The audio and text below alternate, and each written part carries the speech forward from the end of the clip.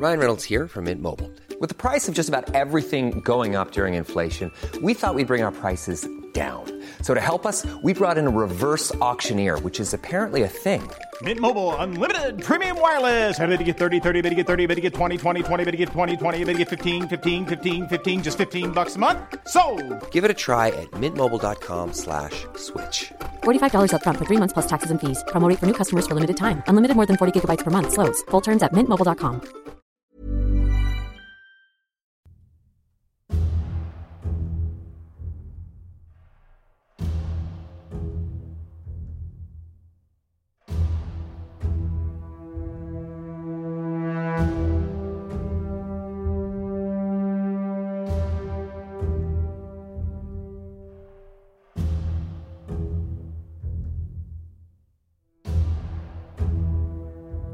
Hello and welcome to a History of Europe Key Battles podcast. This is the second and final part on the Franco-Prussian War of 1870 to 1871. My name is Carl Rylett, and over the last approximately 200 episodes I have gone through the history of Europe chronologically, from the ancient Greeks onwards.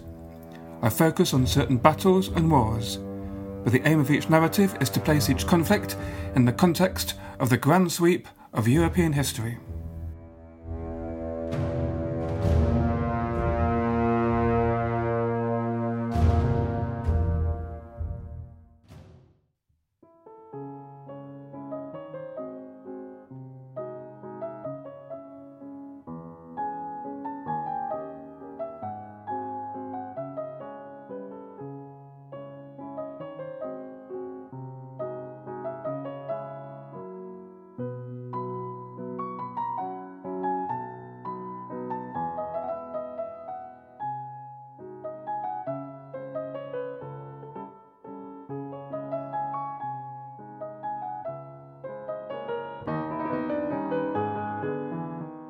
Last week I described the background to the Franco-Prussian War and how the two sides, the French and the German, compared.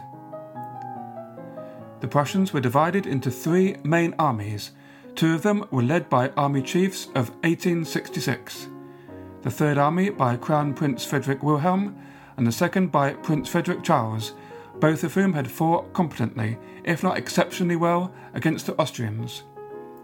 The remaining army command of the smaller First Army was given to the veteran General Karl von Steinmetz. Although Steinmetz had performed well at Königgrätz, he was by now into his 70s and showing increasing signs of substituting temper for judgment. He was willful, obstinate and impatient, sometimes too ready to take the initiative against the enemy. The Prussian war plans were to take full advantage of Germany's superior railways, 5 main lines running up to the French border that would allow their troops to deploy on a long arc from Trier in the north to Karlsruhe in the south. The French army was nominally led by Napoleon III, with Marshals François-Achille Bazin and Patrice de Marqueman in command of the field armies. Bazin was renowned for his determination to lead from the front, for his impassive bearing under fire, and for personal bravery verging on the foolhardy. His most recent expedition had been the invasion of Mexico, where the French had attempted, but failed, to install Maximilian of Habsburg as its ruler. Marqueman was a hero of the Crimean campaign and Governor-General of Algeria, whose Irish ancestors had emigrated to France after the defeat of James II in the 17th century. He led those troops which could be spared from Algeria. Napoleon left the government in Paris in the hands of a council of regency, headed by his wife, the Empress Eugenie. On the 28th of July 1870, Napoleon III left Paris for Metz and assumed command of the newly titled Army of the Rhine, some 200,000 strong and expected to grow as the French mobilization progressed. Marshal MacMahon took control of a smaller army at Wissembourg, a town north of Strasbourg, while Marshal Francois Canrobert brought a third to the town of Chalon-sur-Marne in northern France as a reserve and to guard against a Prussian advanced through Belgium.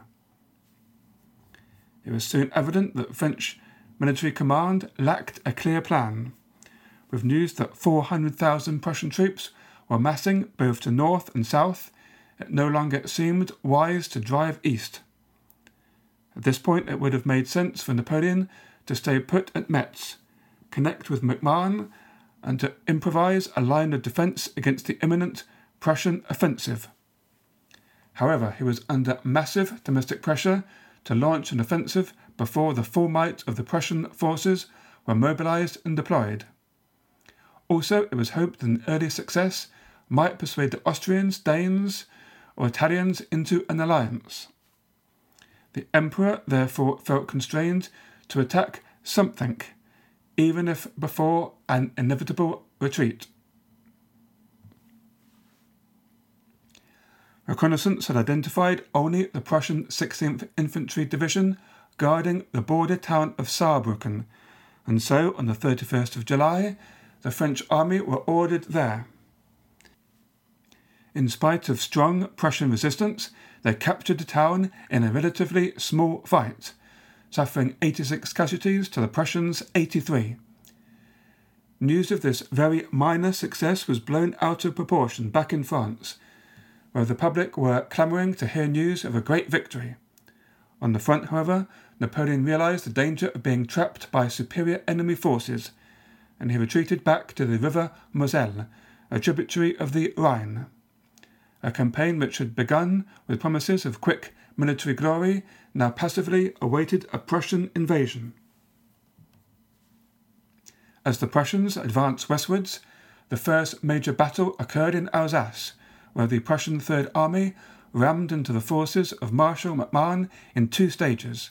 Firstly, a small battle at Wissembourg on the 4th of August, and then a larger encounter 2 days later near the town of Froschwiller.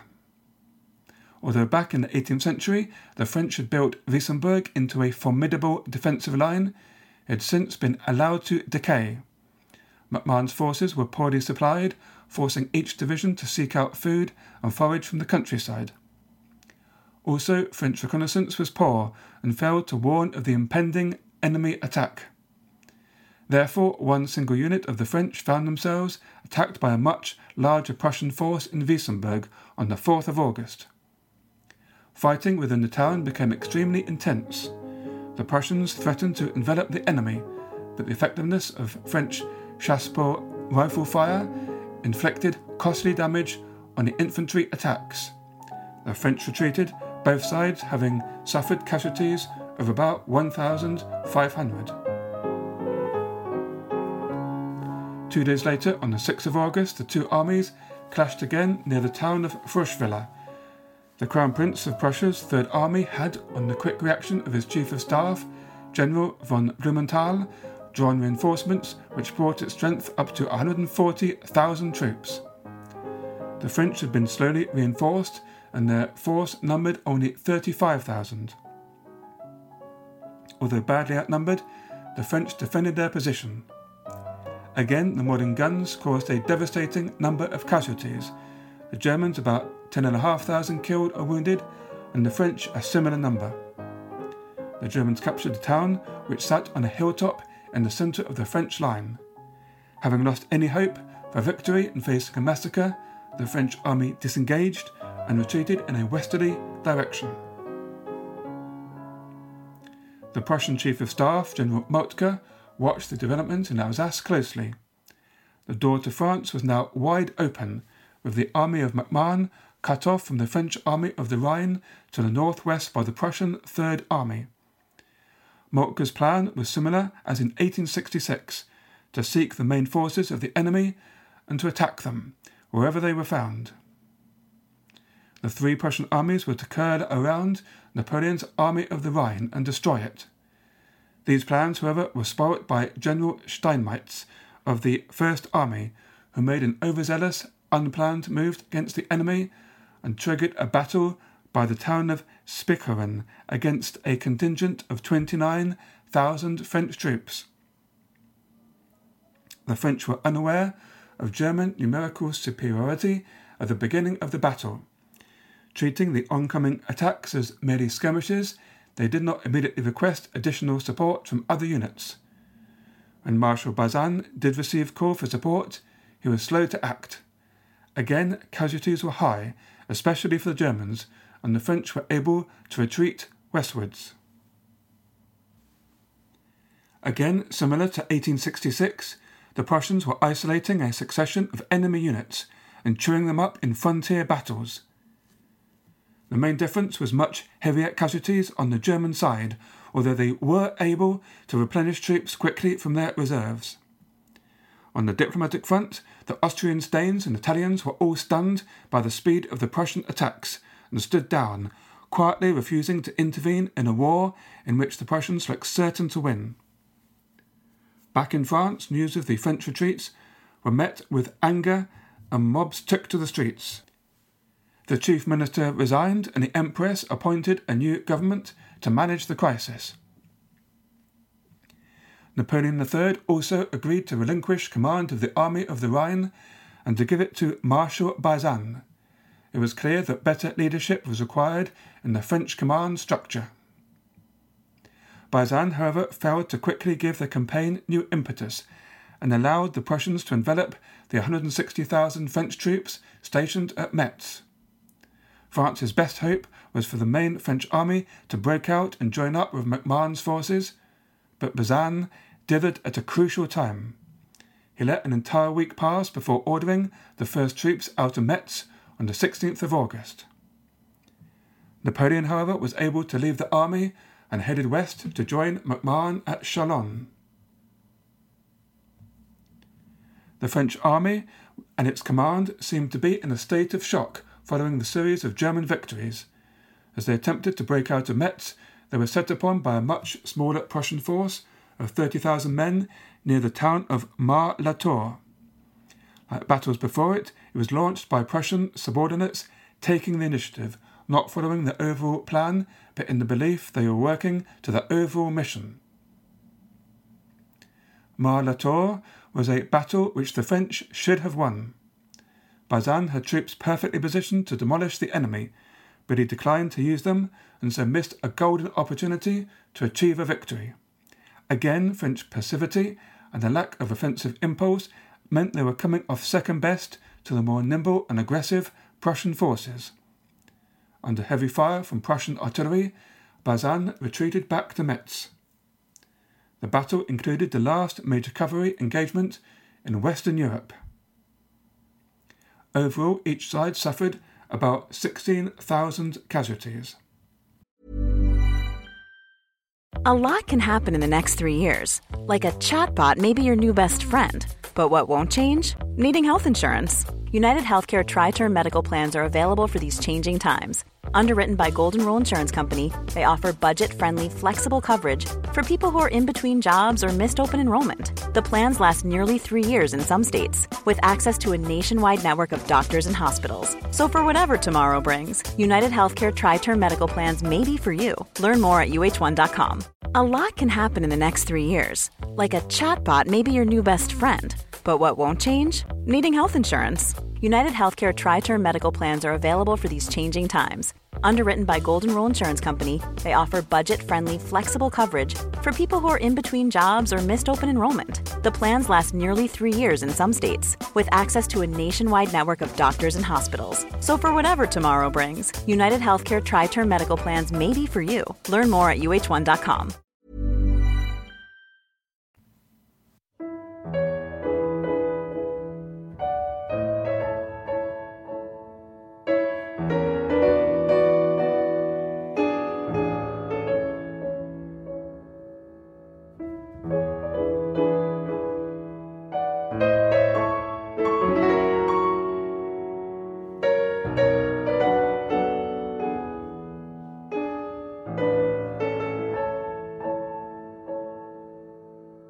Two days later, on the 18th of August, took place the largest battle of the Franco-Prussian War, the Battle of Gravelotte, where 200,000 German troops with 730 guns faced 160,000 French troops with 520 cannon.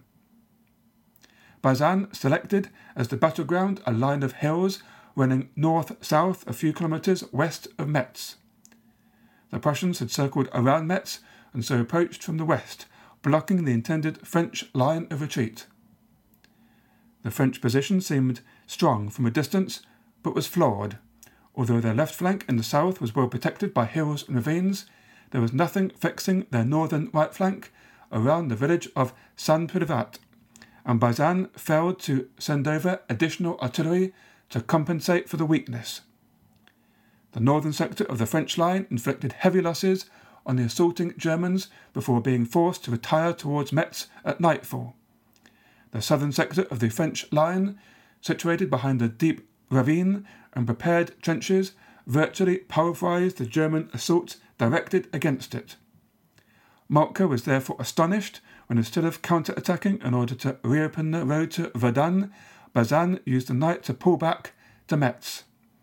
The German losses of more than 20,000 men at Gravelotte exceeded to 13,000 French casualties, but the Germans had accomplished their purpose of trapping the French army. As Bazan retreated with his remaining troops into the fortress at Metz, Moltke deployed forces to surround the city. The French still had hopes of victory if they could unite their forces, but Bazan's retreat to Metz destroyed this possibility. The Prussians' task was thus made much easier, shutting Bazan's men inside the city of Metz with a fraction of their men, and then setting off in pursuit of MacMahon, the last remaining large French army in the open field. Bazan could have tried to break out by concentrating his forces and trying to punch a hole through the enemy lines, but instead he attempted only a couple of half-hearted sorties. MacMahon's appeals to Bazan, his nominal superior for instructions, at first went unanswered, and so he hesitated, unsure whether to retreat to Paris and its fortifications or to attempt to come to the rescue of Bazan. On belatedly receiving a message that Bazan did intend to try and break out from Metz, MacMahon decided on the latter choice. Emperor Napoleon III, who was with MacMahon, did not wish to retreat towards Paris, for fear that such an admission of failure would spark so much anger that he would be deposed. MacMahon decided to advance north towards the Belgian border before swinging round towards Metz. The Germans were fully aware of these intentions and moved to intercept them. After some initial clashes with the Prussians, MacMahon was forced to retire to the small fortress town of Sedan. Here the position was truly hopeless. The town could not feed the army for more than a few days. In fact, with its streets clogged with transport carts, artillery and refugees, Sedan could scarcely contain the army. The only option for the French was to break out of Sedan, but they were encircled and heavily outnumbered. MacMahon's horse was blown under him by a shell burst, severely injuring the marshal. As his strength ebbed away, he appointed General Ducreuil as acting commander of the army. An attempt to escape was made, but the Germans moved their artillery to seal off the route. As both sides poured reinforcements into an increasingly ferocious battle, it seemed that a French counter-offensive might just prevail. However, every French attempt to attack was immediately shattered by the German artillery. In desperation, the French cavalry attacked 3 times, showing great courage, but it was not enough, and despite their efforts, the way out was closed.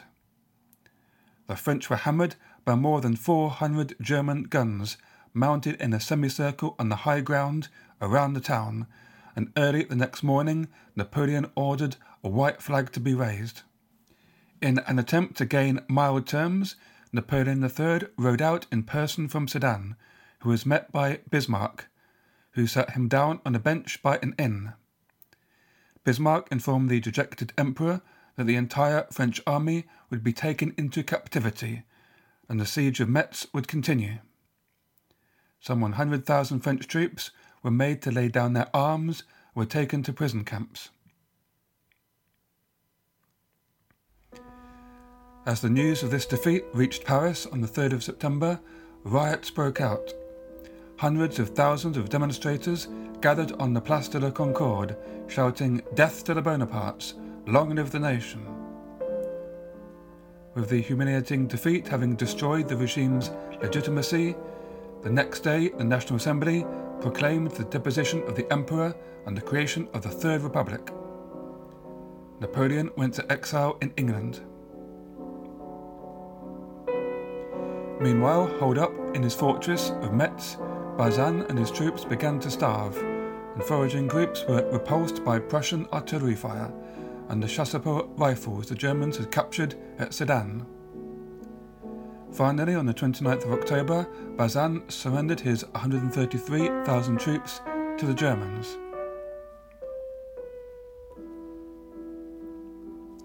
The war, however, was not yet over, because the new French government refused the harsh terms demanded by the Prussians, in particular determined to avoid the annexation of Alsace and Lorraine. In Paris, a provisional Republican government of national defence was formed under the charismatic young politician Léon Gambetta, who escaped from the city by hot air balloon and organised new French armies in the countryside. These engaged with the German forces but could not defeat them. Demoralised and plagued by desertions, they soon disintegrated, so that all that was left were about 400,000 troops garrisoning Paris. The French capital would be a hard nut to crack for the Germans. The city of 2 million was ringed by a number of forts bristling with guns. The Parisian government ordered the destruction of all roads, bridges and railways out to a distance of 40 miles. Closer in, to deny the Germans food or shelter, all farms were burnt down, villages razed and livestock slaughtered. However, surrounded on all sides by the German armies, Paris soon ran out of food, and the increasingly desperate inhabitants were subsisting on bread and not much else by the end of the year. In November, an attempted breakout was repulsed with a loss of 12,000 men in a 3-day battle.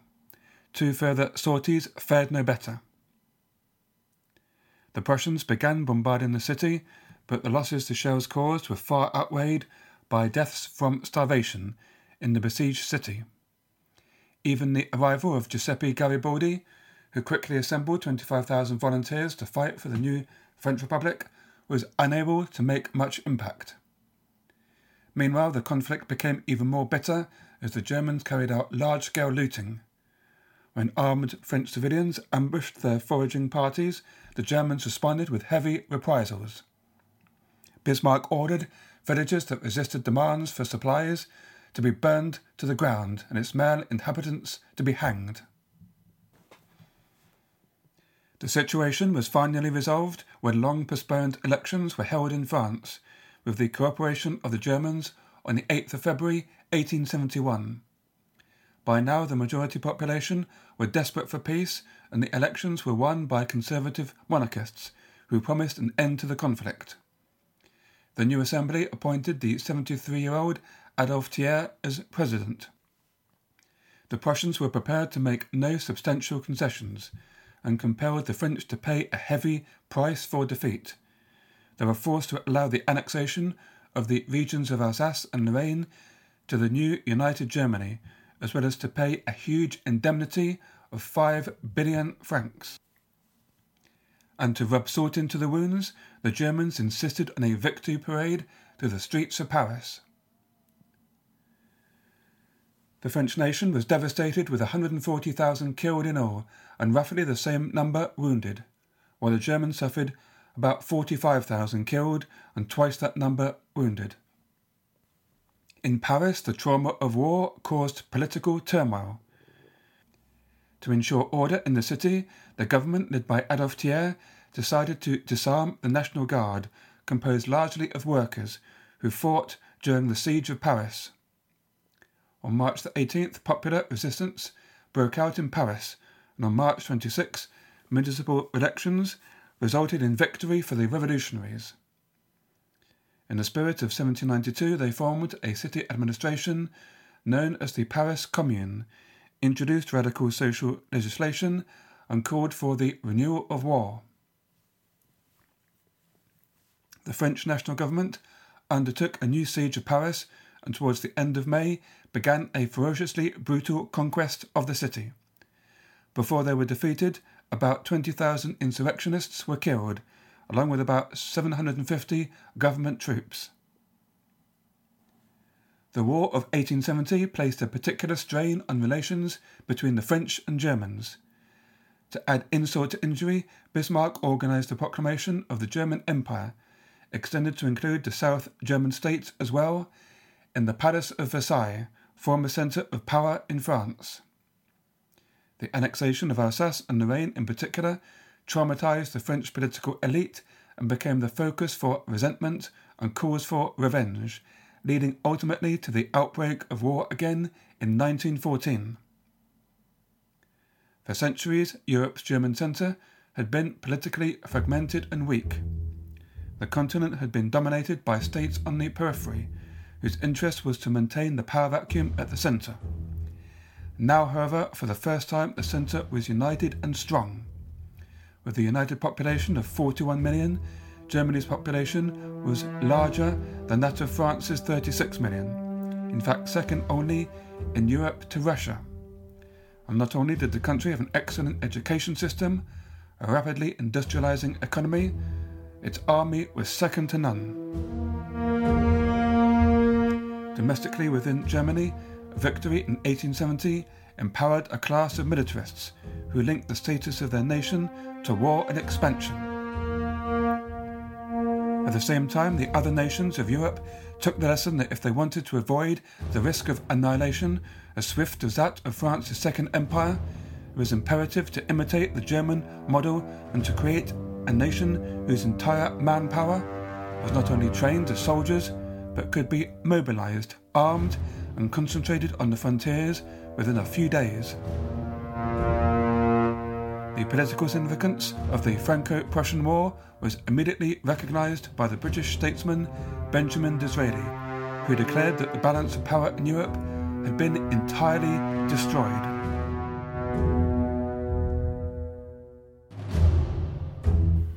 You've been listening to a History of Europe Key Battles podcast. If you like the show and would like to support it, please go to patreon.com/historyeurope. Thank you for all your support.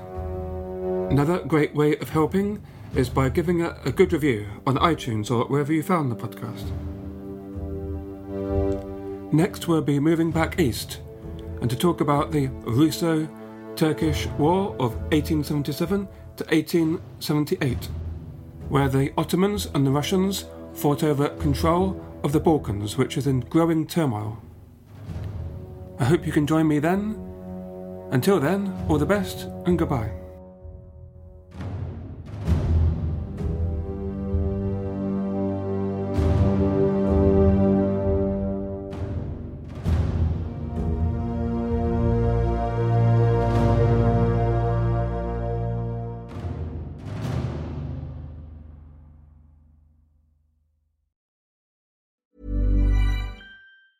Mom deserves the best, and there's no better place to shop for Mother's Day than Whole Foods Market. They're your destination for unbeatable savings, from premium gifts to show-stopping flowers and irresistible desserts. Start by saving 33% with Prime on all body care and candles. Then get a 15-stem bunch of tulips for just $9.99 each with Prime. Round out Mom's menu with festive rosé, irresistible berry chantilly cake, and more special treats. Come celebrate Mother's Day at Whole Foods Market.